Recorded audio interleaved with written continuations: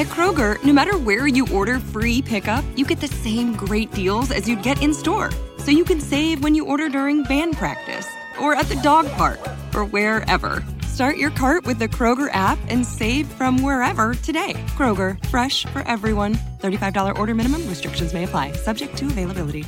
Get more ways to save at the Buy 5 or More Save $1 each sale. Just buy 5 or more participating items and save $1 each with card. Kroger, fresh for everyone. When fall is more of a mindset than an actual season. When your cozy sweater is more of a symbol than an actual style. And when the person looking back at you in the mirror agrees that it's time your summer gets a fall refresh, grab a new Blood Orange Dunkin' Refresher. Blood orange and cranberry flavors mixed with fall spices. It's the perfect fall refresh because you can never fall too hard. Even if some would debate whether it's quite fall yet. America runs on Dunkin'. Price and participation may vary. Limited time offer. Terms apply.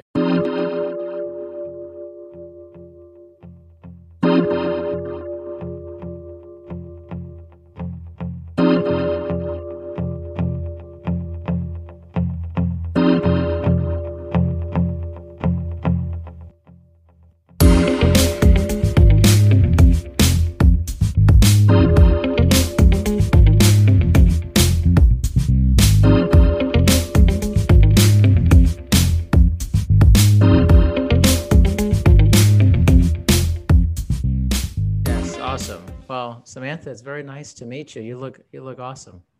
Thank you. You look awesome as well. Thank you. I got the blonde hair. We're both blonde. You see that? Yeah. Well, I'm so happy we're getting a chance to speak, and I'm looking forward to hearing about your past, present, future, all in between. I heard you've had an interesting life. I've had a very interesting life. And I feel like I've been asked a lot about my childhood, and, it was a very dark childhood. I lived inside my imaginary world, which was a beautiful world, but I had a lot of, obstacles that I overcame. But I kind of am at a place now where I really want to talk about how all those things resonated in me and kind of followed me around for a long time, haunting me, and then sort of now became the thing that's made me the most joyous, I think. Interesting. So I think that I've had, really since writing the book, I've realized that a big element of healing is really admitting that it happened. Yeah. Just really trying to come to terms with that. And so in ways that are healthy and not sort of, I definitely went down a few self-destructive paths in my time. It's a very typical path to take, when you're trying to numb yourself or anesthetize something or forget about something that happened. Yeah. So. No, it makes a lot of sense. I mean, you said about resonating, like, what about these times have resonated with you that has gotten you to this point? Well, I think one of the biggest things was for me, when I became a mother, for example, I think that was one of the most profound things I'd ever accomplished. And to me, becoming a mother was a joyous experience. It was sort of like, it never happened to anybody but me. It was so unique. You were the only one that experienced it. I was the only one that ever went through this. Samantha Hart. That's it. Yeah, exactly. Yeah. But then at the same time, you look at your child and you love them so much. And then you're reminded that you weren't loved that way. And so again, it sort of ripples out, it sort of resonates. And so, the way that I chose to counterbalance that, I think, was to become a really good mother, to really, sometimes in some ways overcompensate. I was a single mom, and I overcompensated in some ways of, maybe overindulging my daughter in things that, maybe not being as strict as I should have been. I honestly, she's a very balanced, beautiful child. So I don't think I really damaged her. You didn't it wasn't a bad idea, right? No, it wasn't a bad idea, but I just think back on it, and it kind of, I didn't realize it as I was going through it, but as much as you love that child and you look at them and it's as much of a reminder of your own disappointment in how you were loved. And so in a way, I think it holds you back. Like, I think in my career, even though I've had a very successful career, I've been extremely lucky. I've had really valuable mentors and people who've really been looked out for me along the way. I also think that I didn't accomplish everything that I could have if I hadn't held on to this like negative self-image. Like I would see my daughter, and reflected back at me was something that I never would know. Do you know what I mean? Yeah. Yeah. And I think that happens for a lot of people, and they don't really know how to articulate that. It's like you're happy that you're happy you have this child, you're so in love, and you're so fulfilled by the love they're giving back to you, but there's still something missing in your life. And I think that's why I wrote the book. Yeah. Well, tell everybody a little bit about the book, and you mentioned your career. Just we'll wrap this into all of this. I think this all makes sense. There's a whole universe of Samantha here that to be explored. There's a whole universe there. So the book, the motivation, the career, let's talk about it. Well, I grew up on a farm in rural Pennsylvania. Really? And yes. And it was, I wouldn't exactly say we were like dirt poor, but because we were landowners, we had, lots of land and horses and things. But I mean, I never took a shower until I was an adult. Come on. Until I was a teenager on my own. Are you serious? Yeah, we had one bathroom for 8 people, and one would run one tub of water, and the 8 of us would bathe in it. And so you can imagine,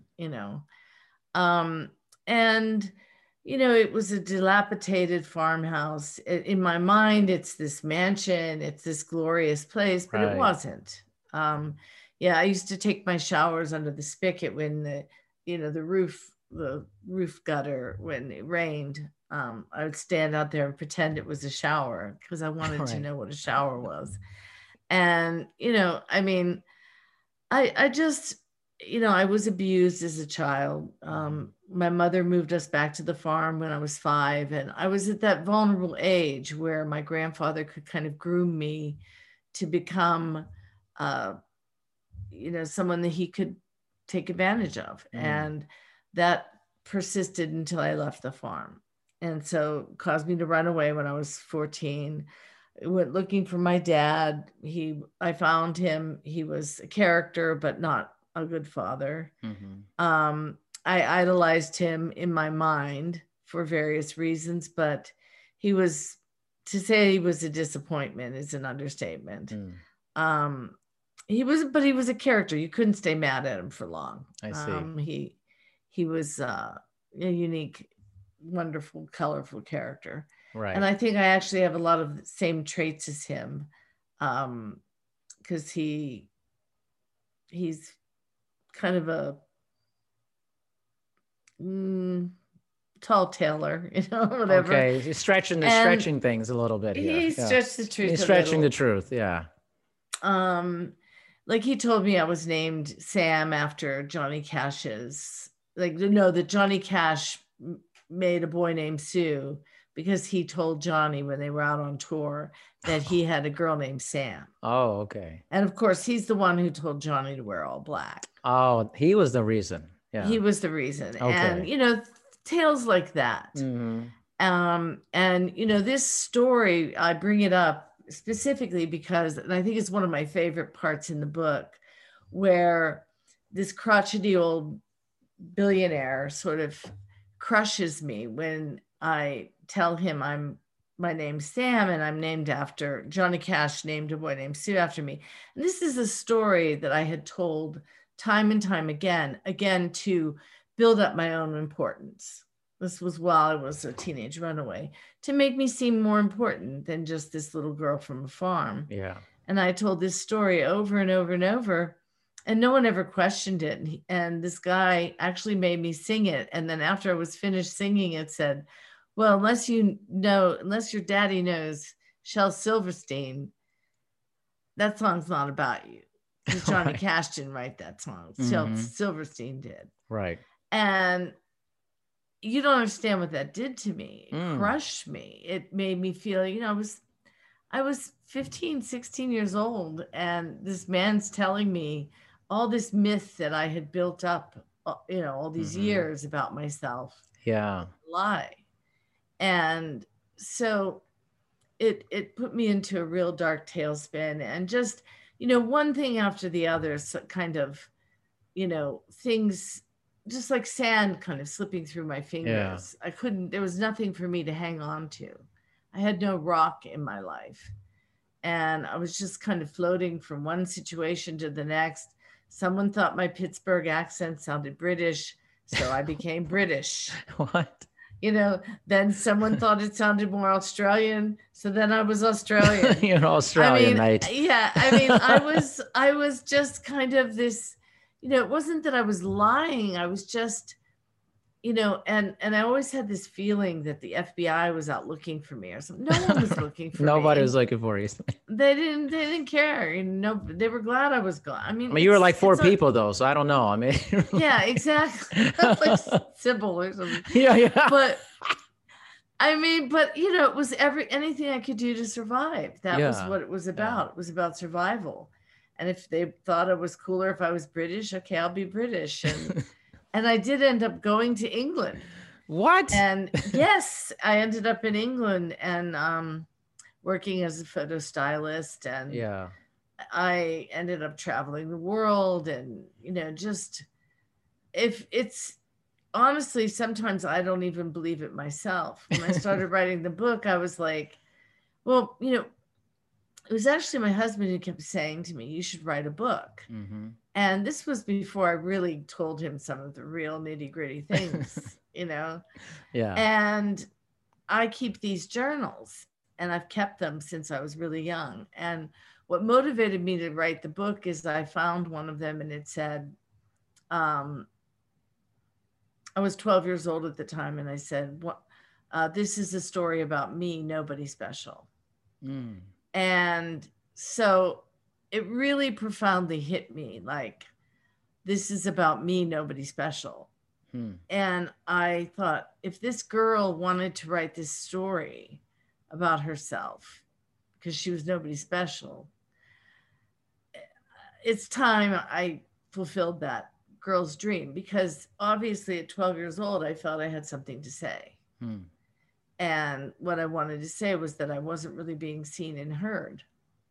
And that's where the title Blind Pony, is there light flashing over there? Can you see a light flashing? I see something flashing. I thought it was part of the theatrical backdrop we're doing. I thought it was a Hollywood thing or something. No, I'm not. I think something's flashing. I did notice it. I was like, I'm not going to say anything about this. Just let it roll. This is it. There, is that better? Yeah, a little. Yeah. I think that's my beauty light. I thought it was just part of the show. It's like the show must go on, Samantha. But so where were we? What were we talking about? The journals. The journals, yeah. And I think, I just started writing about it, and it just, I think, for example, my situation of abuse wasn't really like Me Too. Okay. It was something different,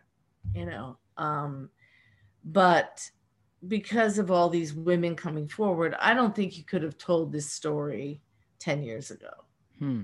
because I feel like it's tough to hear these things. It is. And Yeah. I think that a lot of these brave women, they really brought down some walls and made it easier for people to, for women like me to come Yeah. forward and say, yes, this actually happened. Yeah. So for that, I'm really grateful. But the book just kind of became a thing where, I started reading these journals, and I started saying some of this stuff is just unbelievable. And you know how when you're young, a year seems to last forever. Yes. And yes. as you get older, it just goes by faster and It's faster. fast. Yeah.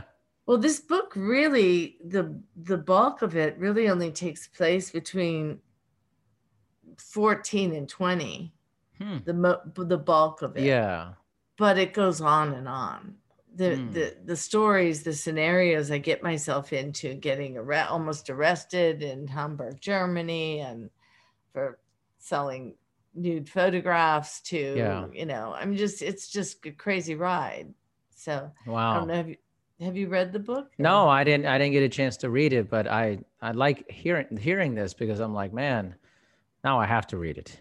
Like, what's going on between 14 and 20? Well, I think that there's something in it I think that even though it's about this young girl and whatnot, I do think that it resonates with people on a lot of different levels. But on what level mostly do you think?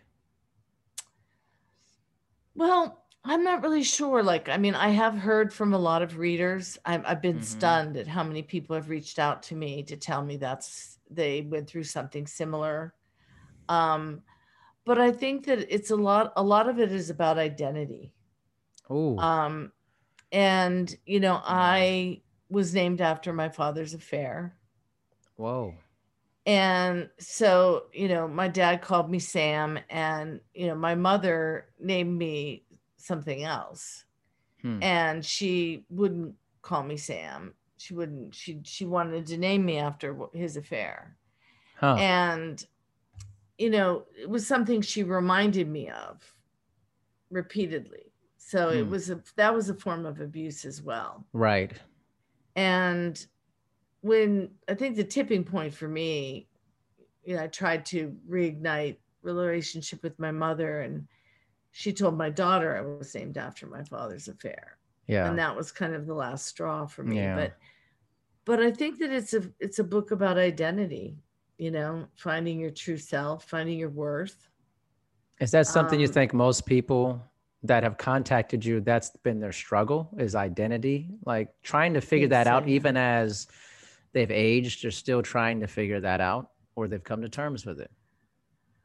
I think that it reminds people that they've swept certain things under the rug in their life. Yeah. And that's where it stays, if that's what you do. That's true. It stays there. And I think that when you read this book, it's so outrageous, the things that happen. And they are very specific to this young girl, but they are universal themes in a way. Because they are running from oneself, running from, being afraid of success. If I became successful, let's say, like what, I think what held me back from becoming more successful is, I took on this persona of who I am now, Samantha Hart. My birth name is Pammy Sue. Oh. Pammy Sue Butter. Pammy Sue Butter. Pammy Sue Butter, Butter. Huh. And that's the name I was given when I was born. And so, I chose Sam. I chose to go by the name my father gave me later in life. But, once I became Samantha Hart, and that's a story, how I chose the name Hart. Well, actually my daughter kind of chose it, but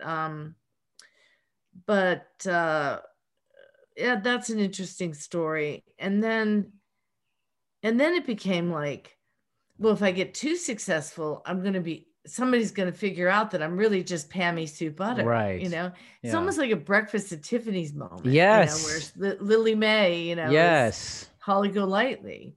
And I was so fearful of that. You know, I didn't want people to find out that I was Pammy Sue Butter from a farm in Pennsylvania. Right. And that I wasn't this, you know, because I was quite worldly by the time I was 20. And I'd been around the world. I had been, you know, in fabulous castles and mansions and met incredible people. And the one thing with the book I really didn't want to do was make it kind of a tell-all. You know, so I really kept it from the perspective of this young girl's point of view, because she didn't really care who these people were. She didn't really know who they were. There wasn't the kind of culture of celebrity there is now. Obviously I wasn't blind to the fact that they were wealthy people or that I was flying first class, but I'm just saying, you know, it all sort of didn't really matter to me. You know, I knew in my soul who I was. It wasn't like I was trying to pretend I was somebody else, but I didn't want people to know who I really was, if that makes sense. Well, but you said that they may find out who you really are. So what was the fear behind that? That you would be considered like, oh, now we're going to downgrade Samantha Hart because she's actually, you know, Miss Butter. Basically, you know, she's butter. She's butter. Well, and think about it, Pam Butter. I mean, I don't know about that name, honestly. Okay. And so for a little while, it was Samantha Butter, but then that just sounded like a porn star. Okay, that sounds even worse. Samantha Butter. So, I mean, it was really, you know, like, you know, it was really hard to come out with that. But at the same time, you know, I didn't, you know, it's like, I remember when I saw David Geffen come out as gay on stage at an event, and he claimed, you know, and he was getting a lot of pressure at the time from the gay community to come out because, you know, AIDS was really a topic and, you know, it was really on everyone's minds and he needs to be a role model. And, you know, and it was kind of like, dude, leave him alone. Like, everybody has to get to that point on their own. You know, just because you're an icon doesn't mean you have to do something. That's true. You know, and I guess that I just got to this point in my life where I was at my most joyous, you know, where I felt really confident and secure in who I am, that I didn't really give a flying, you know what people think of that I am Pammy Sue Butter, but I'm also Samantha Hart. Or any, you know, or, you know, maybe I'll become someone else. I mean, this is a theme, you becoming someone else over time. Well, you know what I really want to become is I really want to become someone who can help people. Especially teens going through these situations. I mean, I've started a foundation called the Blind Pony Foundation. It hasn't launched yet, but I really feel committed to, at this point in my life, to trying to make a difference. I'm not sure how all those pieces are going to fit together, but it's something that I feel really strongly about, because I lived in the closet for how many years, and living in the closet kept me from really, I think, fulfilling my full potential. Right. Yeah, you know, I would say so. You know, it makes me think of, like, you're meeting all these people, you're traveling around the world, wealthy people and all that. Did you have a sense of their identity, that they were being their true selves, or that was an identity that they were having? Oh, that's an interesting question, because I obviously could see through most. That's what I mean. Yeah, someone like you would have to see that. I was a very clever little girl, you know, and I definitely could see through it. And for example, the man who outs my father for saying that I wasn't named after a girl named Sue. I could tell that he was tormented. I could tell that he was completely tormented, man. And, you know, even though he was an heir to a huge fortune and he was very wealthy, he was in a very bad place. and, you know, a place that someone my age couldn't really even comprehend where he was. And I was hired as a drug runner to bring him some Quaaludes and some cocaine. Oh, wow. Yeah. And, you know, they gave me like $250 on a first class ticket to run this stuff to New York for him. And it was like no big deal. It wasn't like I was a drug runner. I wasn't like, yeah, no, I see. Yeah, it was just a friend said, would you take this to New York to this guy? Sure, you know? Sure. And I'm like, yeah, I'll do it. I mean, I would do anything. I was completely, you know, my mantra in those days was, I've got nothing to lose. I really was fearless because I felt nobody cares about me. Nobody cares if I end up a Jane Doe in a ditch somewhere. Nobody will know the difference. So what difference does it make? And I think that later in life, when I started to give a shit, once I had my daughter, that same ideal of I've got nothing to lose also allowed me to go beyond my comfort zone in positive ways. Interesting. You know, like take chances in my career. Right. Go for jobs that were maybe way over my head and I didn't care. I'd walk in with the confidence and go and claim it for myself. Yeah.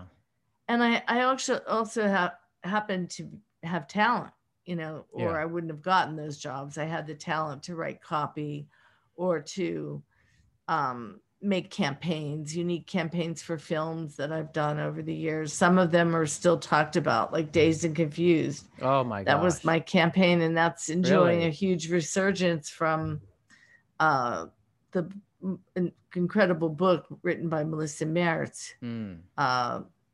All right. Oh, the oral history of the oral history of Richard Linklater's Dazed and Confused. That just came out recently, and so there's been kind of a resurgence. But you know, that campaign was was something that I created.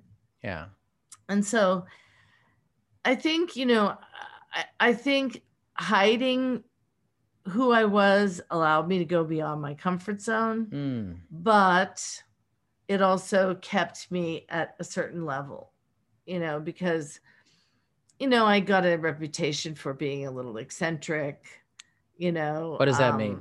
Like, I know what the word means, but like for you. For me, well, what comes to mind is like when I was at Universal Pictures and my boss took me off the Billy Elliot campaign so I could focus on Meet the Parents. Yeah. And I came in wearing a black veil because I was in mourning.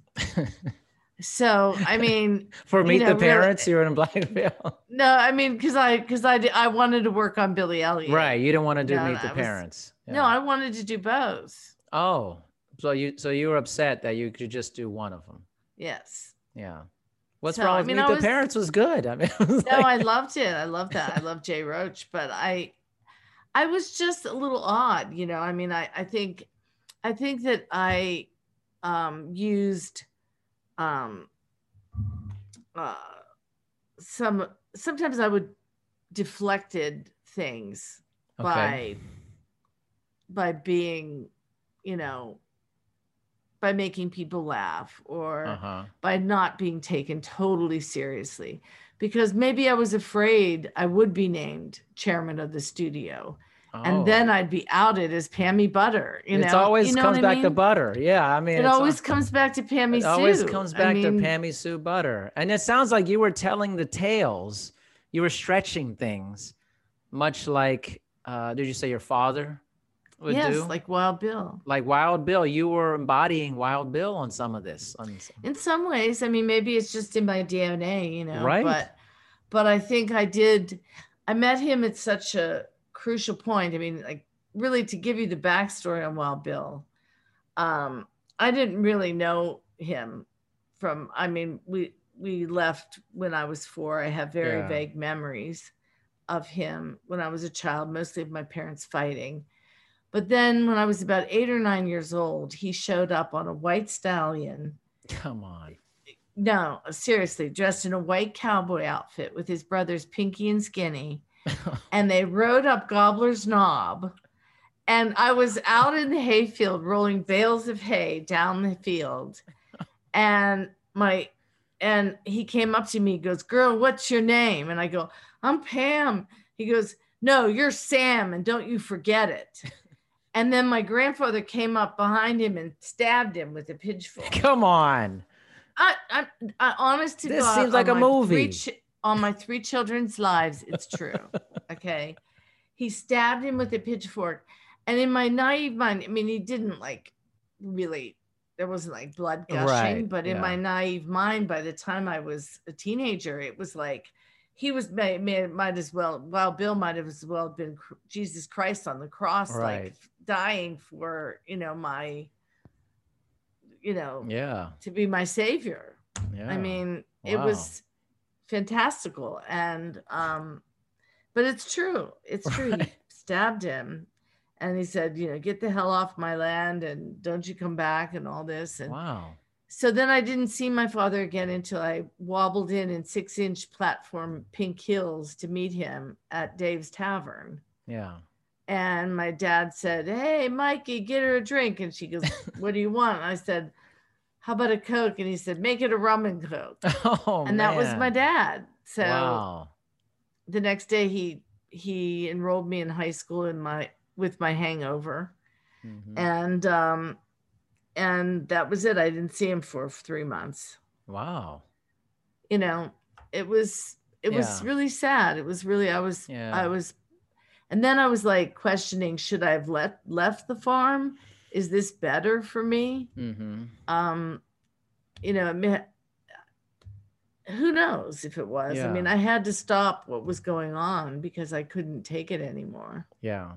But it sounds like all of this, I'm kind of fixated on this risk taking you've done in your life. Yeah. Like you said it, like, because you're kind of willing to embody these different people, that it almost made you fearless to try things that other people would never try. Yeah. Yeah, I would say so. Like, it's a weird thing, but it's also it pulls you forward in many ways too. I think it pulls me forward in a lot of ways. I think, like, for example, this conversation we're having right now, I couldn't have done this 2 years ago. Why? A year ago, because I hadn't written the book. I hadn't come clean. I hadn't sort of found my worth. I hadn't rediscovered that I'm just as important no matter what name you put on me. Yeah. You know? And I think that crosses so many, lines, like someone came out to me recently, someone very dear to me came out to me recently as being gay. And he said, "I want to come out." And I said, "Well, what are you coming out of? You're just you, baby. Yeah. You don't have to come out of anywhere." Interesting. Because I understand what that means to put yourself in a, to be outed. It's interesting. It's like all identity. It's identity. All identity. It's all identity. Who are we? Who are we? It's like, are we our skin color? Are we our sexuality? Are we, we're all of it. And we're all sort of, what is the difference between this heir who is going through all this grief, which is one of the reasons he outed me about my dad. Yeah. Or, me sort of trying to out him about why he's so unhappy. And he's living in this opulent mansion in Manhattan.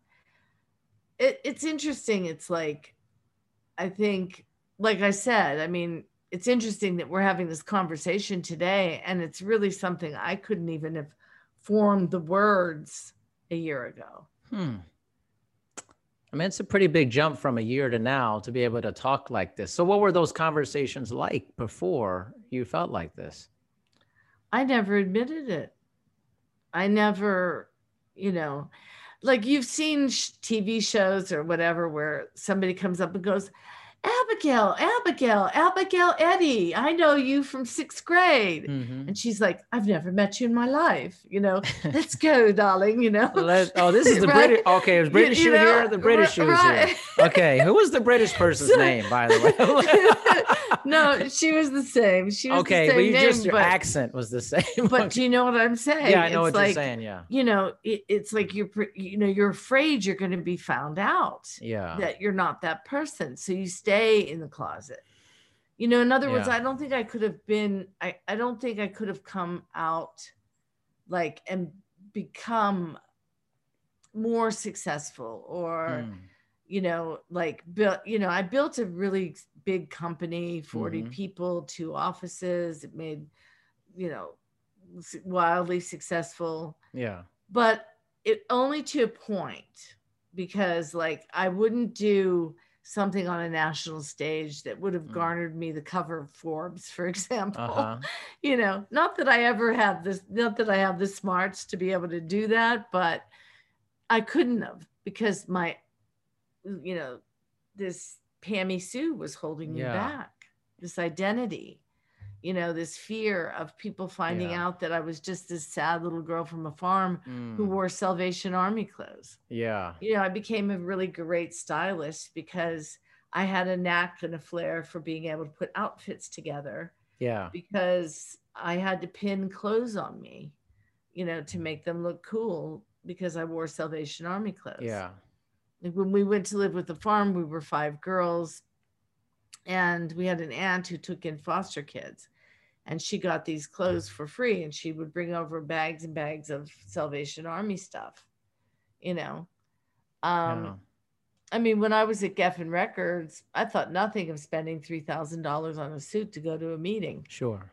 Because it gave me the confidence I needed to be able to go in there and say, their Nirvana penis should stay. Right. We should not make this a baby girl. It needs to be a baby boy. Right. Yeah. So if that Azadine Elias suit for $3,000 gave me that confidence. Yeah. I spent, You're like, I did that actually. Yeah. So, you know what I mean? It's like, but it's propping you up with not, Yeah. This is like the ghost of Pammy Sue Butter. That this ghost is following you or something. Well, the ghost isn't following me anymore. It's part of me. You've merged with it. I've merged with Pammy. So what do you mean? You're talking about it you're out in the public talking about this person, like, hey, I'm now these people. I've become these people. I'm okay to talk about it. Well, I am Samantha Hart. I mean, I'm my preference is Sam Hart. Right.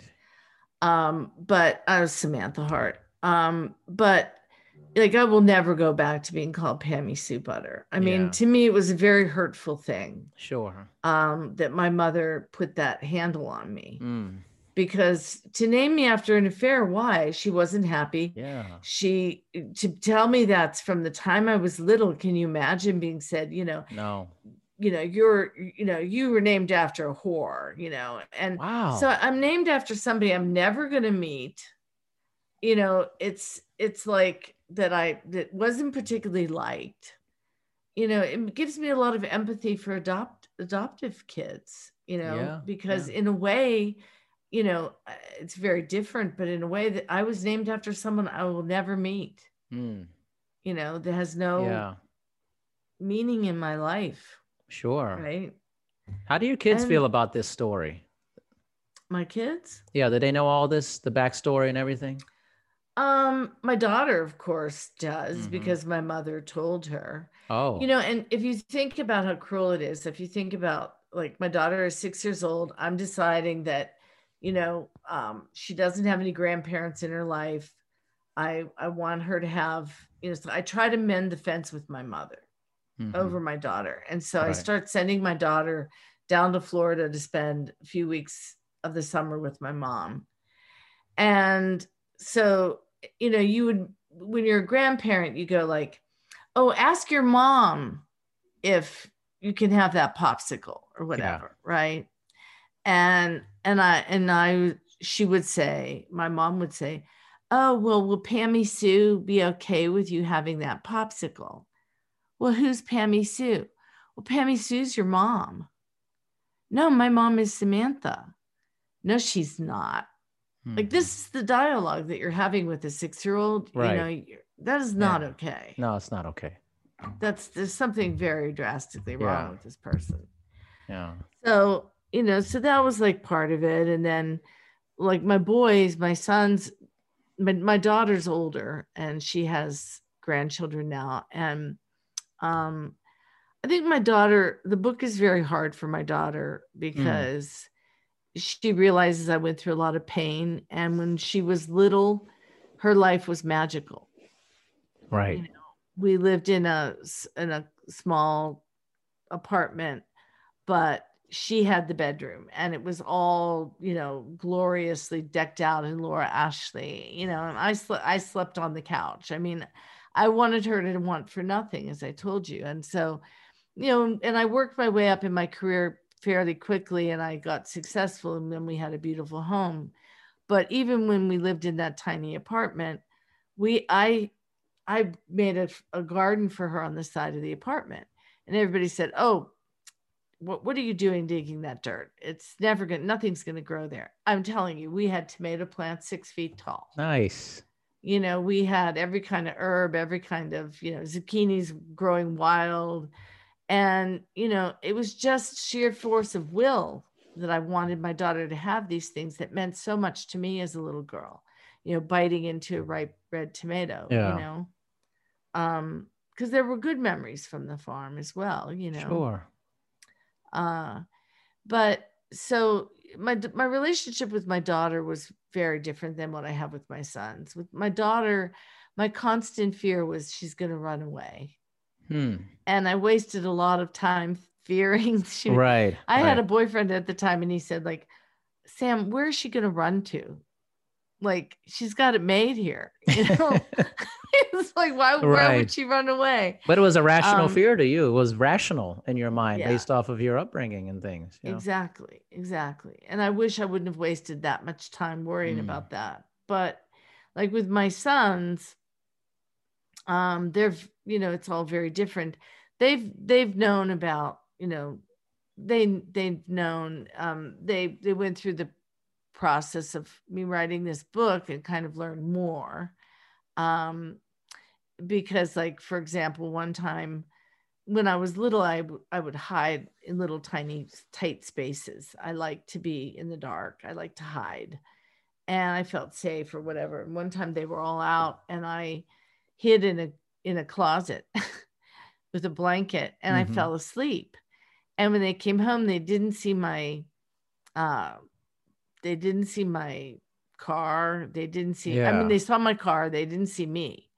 And so they looking all around, where is she? And then they heard me, one of them heard me snoring and he opens the closet door and there I am curled up in a little ball because I wrote the book in the first person. And so I had to really embody a lot of the characteristics of that little girl and go back to that place in time. Like I said, when you sweep it under the rug, that's where it stays. But guess what? I lifted up the rug and everything came flying out.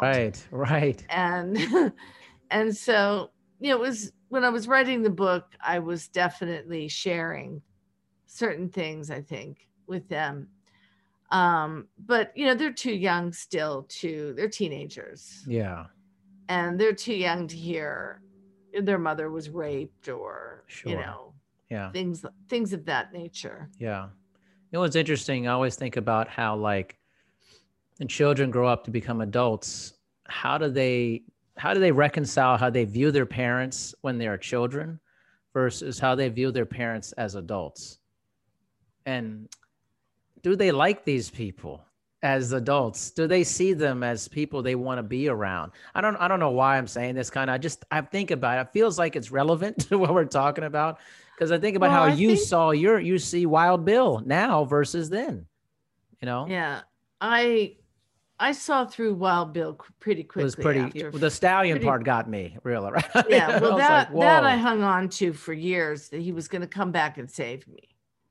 and he never did. And then when I went to find him, we sort of had a quasi relationship a little bit. Like I went through high school, I graduated, I tested out of classes early. I said, I'm going to have to get a job and support myself. Well, Bill did stupid things. Like I was too young to get a driver's license. So I hitchhike to my job. And I had a job at JCPenney selling robes. And I loved that job. And one day while Bill picked me up, he wanted to drive me home so I didn't have to hitchhike at night. Yeah. Oh, very nice of him, right? He was drunk. He followed me out the employee exit with 2 poinsettias he just stole. Wow. And, with hauling ass out to the car, drunk, laughing, the poinsettia are breaking apart. Yeah. Throws him in the back of the boot of the car. And I was so angry at him. Like, why did you do that? Well, of course I got fired, Then while Bill showed up drunk at my graduation, cliche, the total cliche. Yeah. He embarrassed me like you can't believe. Oof. So to make up for it, he gave me a car.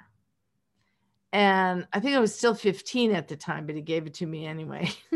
Right. And he even put the stick that was on the wheel on the floor because I couldn't operate it up here. For some reason, intuitively, I couldn't do it. So, but then when he discovered I was moving to Los Angeles because I hadn't seen him in 6 months, and I called Dave's Tavern and said, I really want to see Wild Bill. Where is he? Tell him I'm looking for him, because I couldn't call his house because he lived with another family. Yeah. So anyway, he calls me and he hears rustling and he figures out, because he's very smart, figured out I was moving. So he put sugar in the gas tank in my car so I wouldn't leave. Gosh. Come on. No, it's true. Wow. It's true. So, I mean, but I think as far as my children view me, I think they know me very well. Yeah. All my children. I think they know, and I think they really appreciate me for who I am. And all that I am. Yeah. Because I am a very I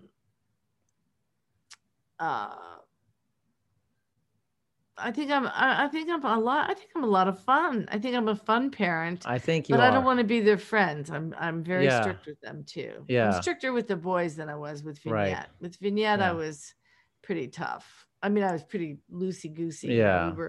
We were a little bit more like girlfriends. I see. I was young and, I had no role model of how a mother should be. So, right. But I think, I really wanted Vignette to have the kind of childhood that I never did.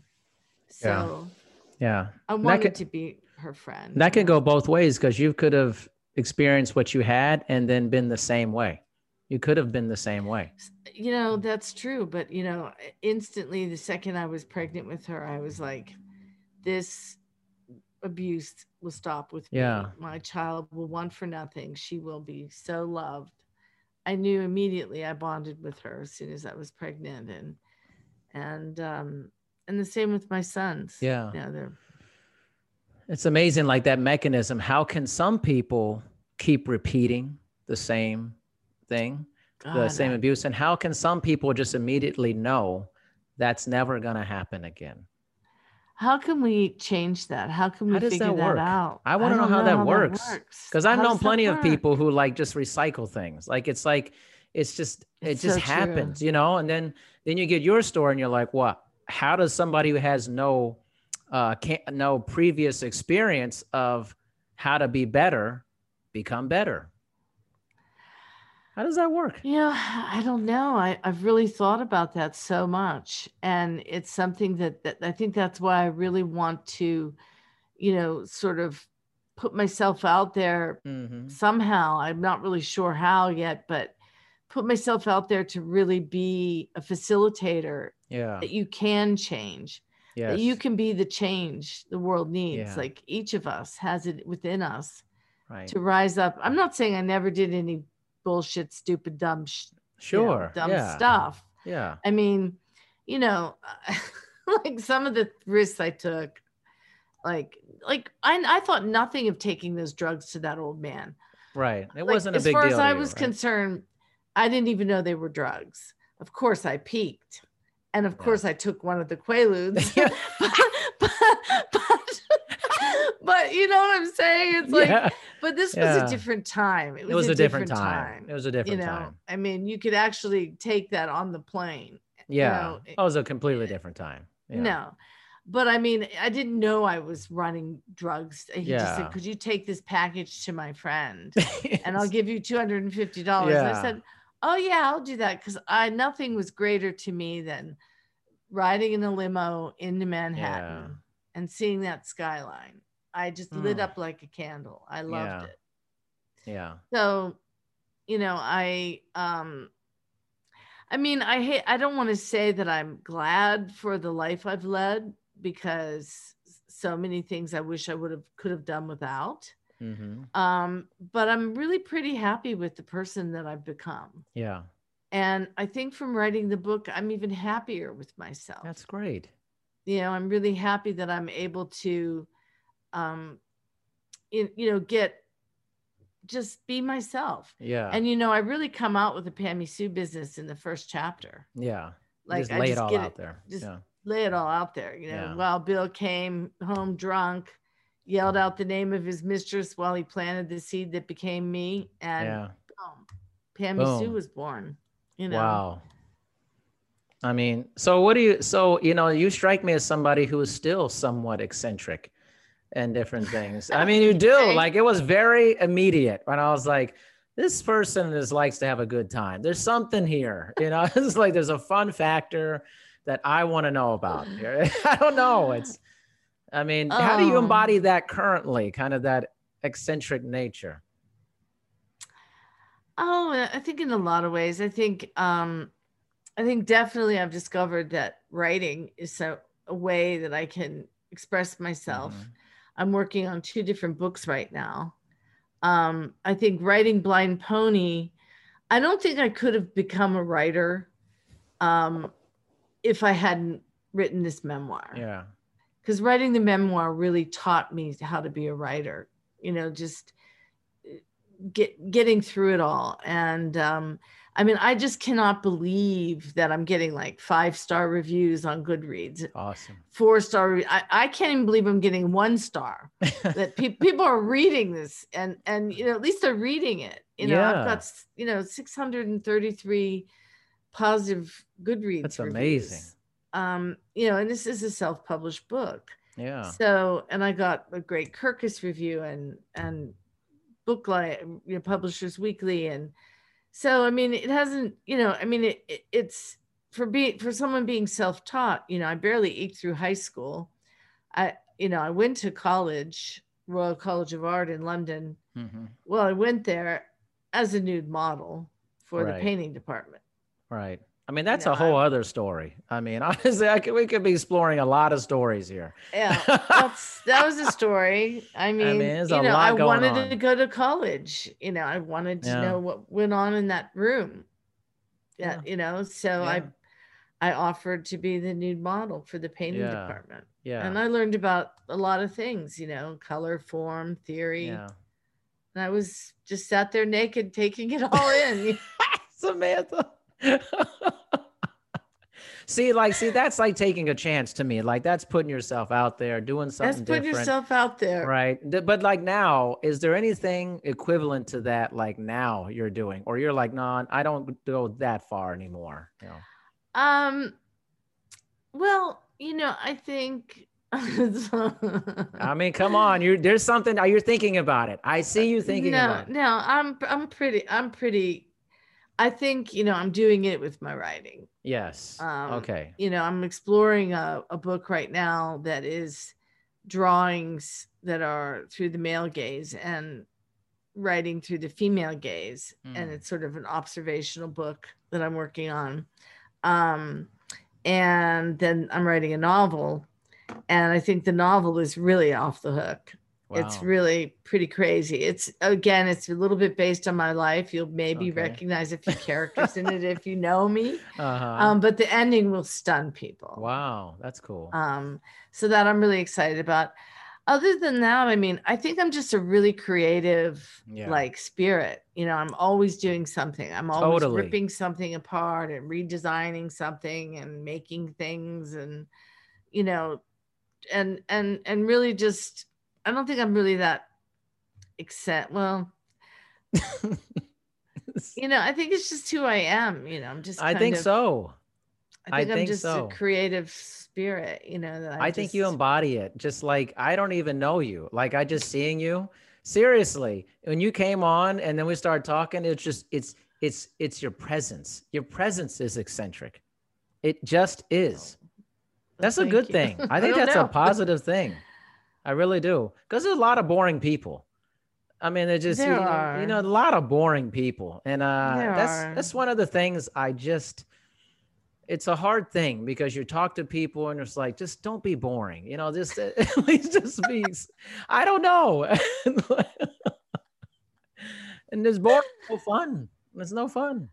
Well, you got to have fun, You gotta have you fun. know. And I mean, like, you know, honestly, like I don't do drugs. I don't do Yeah. anything like that because like I can't, you Sure. know, Sure.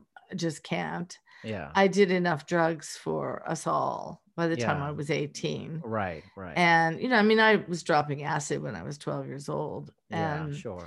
so I think, you know, now I know better than to do that because I don't think I'd ever come back, you know. Right. Right. So, but I don't think, but I feel like, you know, I can get in touch with certain places without that, you know, I I sense can, that with you. Seriously. yeah, It I comes can go across there. loud and clear. I'm telling you right now, it does. I got to I talk to can go Deb, man. there. I'm like, What? I got to talk to Deb. Wait, I may be messing this up. Didn't Deb book you with this Oh, me? you mean Deb Englander? Yeah. No. No. Or Deb. Oh, Deb, sorry, Deborah Brousseau, right? No, am I? yeah. Yeah, Deb Yeah, is. you're right. She sends me very similar people. I'm telling you, the last lady I talked to, you guys could be like sisters. You really Oh, could I be. have to beat her. I mean, it was like, seriously, I was like, am I having a similar conversation with Susan Rubin and now Samantha Hart? I'm like, Oh, very that's just funny. like That's eccentric really people, funny. like eccentric people who Well- are not boring at all. Well, why are you Dr. D? I think it's just like everybody gives me that nickname all the time. I don't know. Hey, Dr. D, Dr. D. And I have a doctorate. I have my PhD. But like everybody would just say, like they'll first meet me. They'd be like, hey, Dr. D. I'm like, I didn't even say that. I guess it's what we're going with. You know? Well, see, that's your identity. My whole life, I'm telling you. And you like obviously being Yeah. Dr. D. It I suits do. you. You know, I mean, I felt, you know, when my dad called me Sam, Yeah. I just felt more like a Sam. Yeah. You know, it wasn't Yeah. like a name I plucked, you know, from the universe or Sure. something. It was Yeah. a name given to me. Yeah. And it just thought it suited me better. Yeah. Yeah. You know, than Pammy Sue. Yeah, this whole butter thing. It threw me for a loop first. I was like, Pammy Sue butter. That's unbelievable. And then there's that cooking spray, Pam Butter. Exactly. You can imagine the jokes in high school. I know. And it's probably Butter not my good. balls, butter.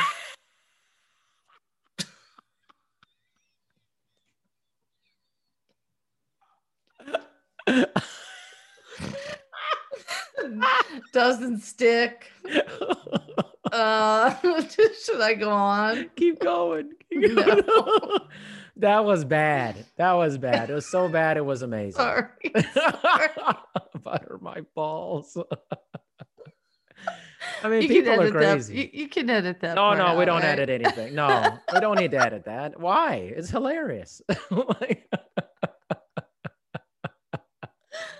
you know what people like? People like to see people laughing and enjoying themselves.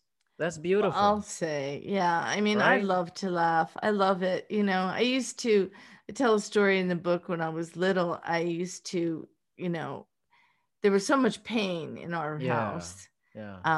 I had this thing that I did where I would go out into the freezing cold snow barefoot and get so cold that my lips would chatter. And then I would turn my lips upside down in this weird way and roll my eyes a certain way. And like, I swear I can't do it now, or like, I'm afraid it won't, like, it'll freeze or something. I called it the frozen Seymour. And I would do this face and my lips would turn like purple. And my sisters would just be like, dying from laughter. They would just be dying from laughter. And I loved it. And I would do this and torture myself because it made me feel something to be able to laugh like that. I love it. I loved laughing. I love laughing too. That's why you can't be boring. If it's No. boring, it's just kind of like monotonous. It's no fun. See, you're the best type of guest to talk to because you just throw wild shit out there. You say crazy stuff, but it makes a lot of sense. It's well, entertaining. I thought about you before I No. came on your show today, just right before I came on, and I said, I don't want to be like all this sad sack story, because that's really not what my book is about. Yeah. I don't want people to get the impression that Blind Pony, as true as stories I can tell, is about like just this deep, sad story. Yeah. It's a story of triumph, really, and it's a positive story, and it's an uplifting story. I mean, there are some, sad parts to get through, but it's a story of empowerment and finding your worth and your identity. And so I really appreciate the fact that you allowed me to sort of get there to a place where we're laughing instead of, wallowing. Yeah. No, and I remember you said that in the beginning, and I was like, okay, there's something going on here. We're gonna get to it. And eventually it led to, it always comes back to Pammy Sue Butter on some level. It does. Always comes back, It does. I mean, I was laughing so hard at those. I mean, I was dying. And you know what? There's nothing better than laughing that hard. Oh my gosh, it's incredible. It's real because it's real. It's not fake. You're real. These stories, even though these stories are crazy, some of them are. The Stallion got me. Wild Bill, I said, I think I've seen that movie before. There's a movie like that. I know I saw it.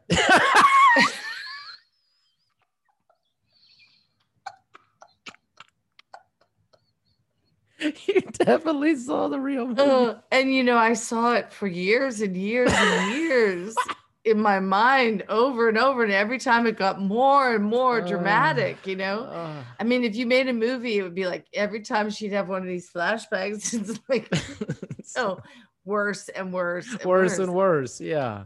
Yeah. The poinsettias and stuff. I mean, it's just you can't make that shit up. See, because I can think of like my mom worked at a JCPenney's when I was in high school.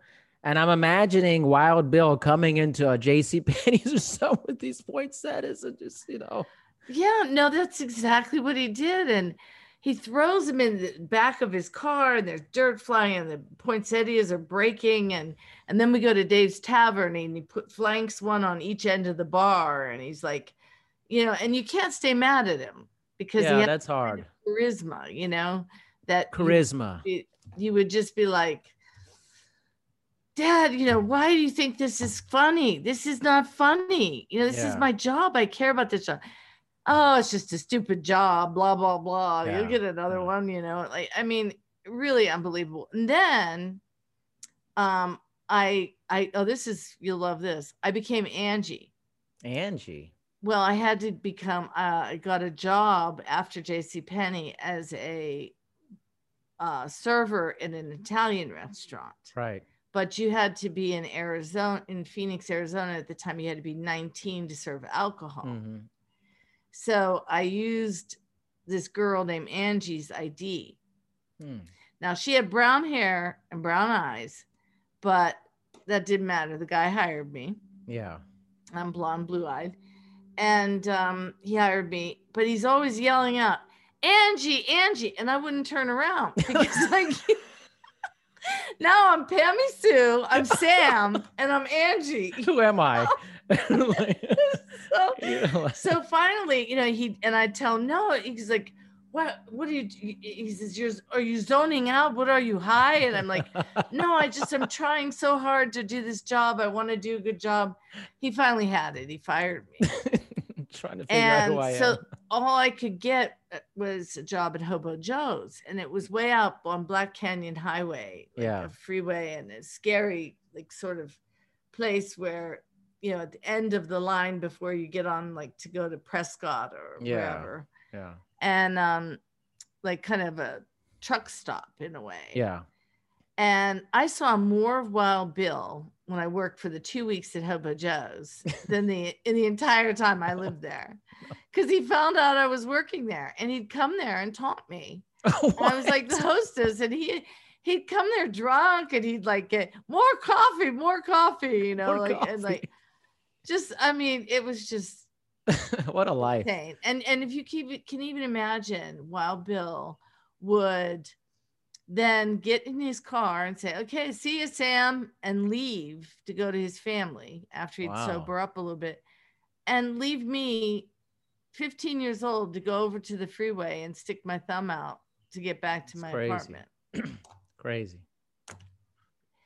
Yeah. Man, what a life.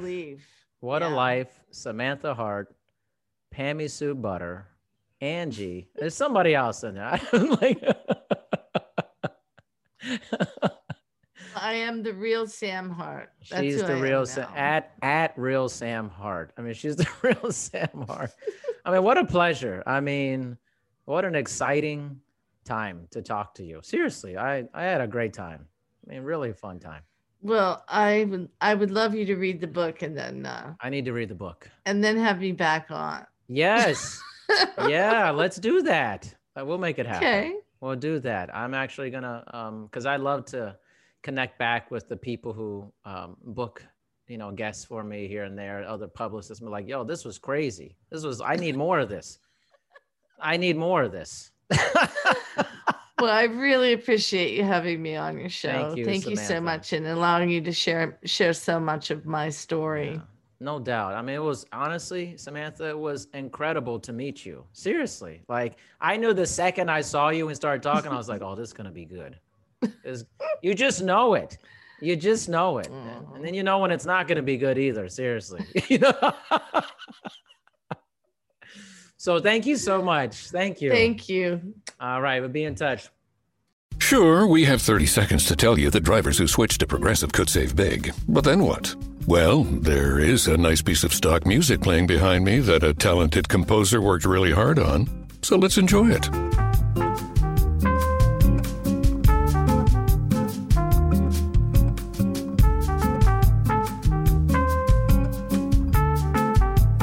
Wow, almost overshadows the saving big when you switch to Progressive part. Progressive Casualty Insurance Company and Affiliates. You're finally at that hot new spot, the one your friends keep raving about, sitting across from your date. It's going... Another round? Really well. And that dish you've been dying to try, oh, it's headed your way. You can smell it, hear it sizzling fresh off that skillet as it comes closer, closer, and served. Go ahead, enjoy. After your phone sneaks a bite first. When you're with Amex, it's not if it's going to happen, but when. American Express. Don't live life without it.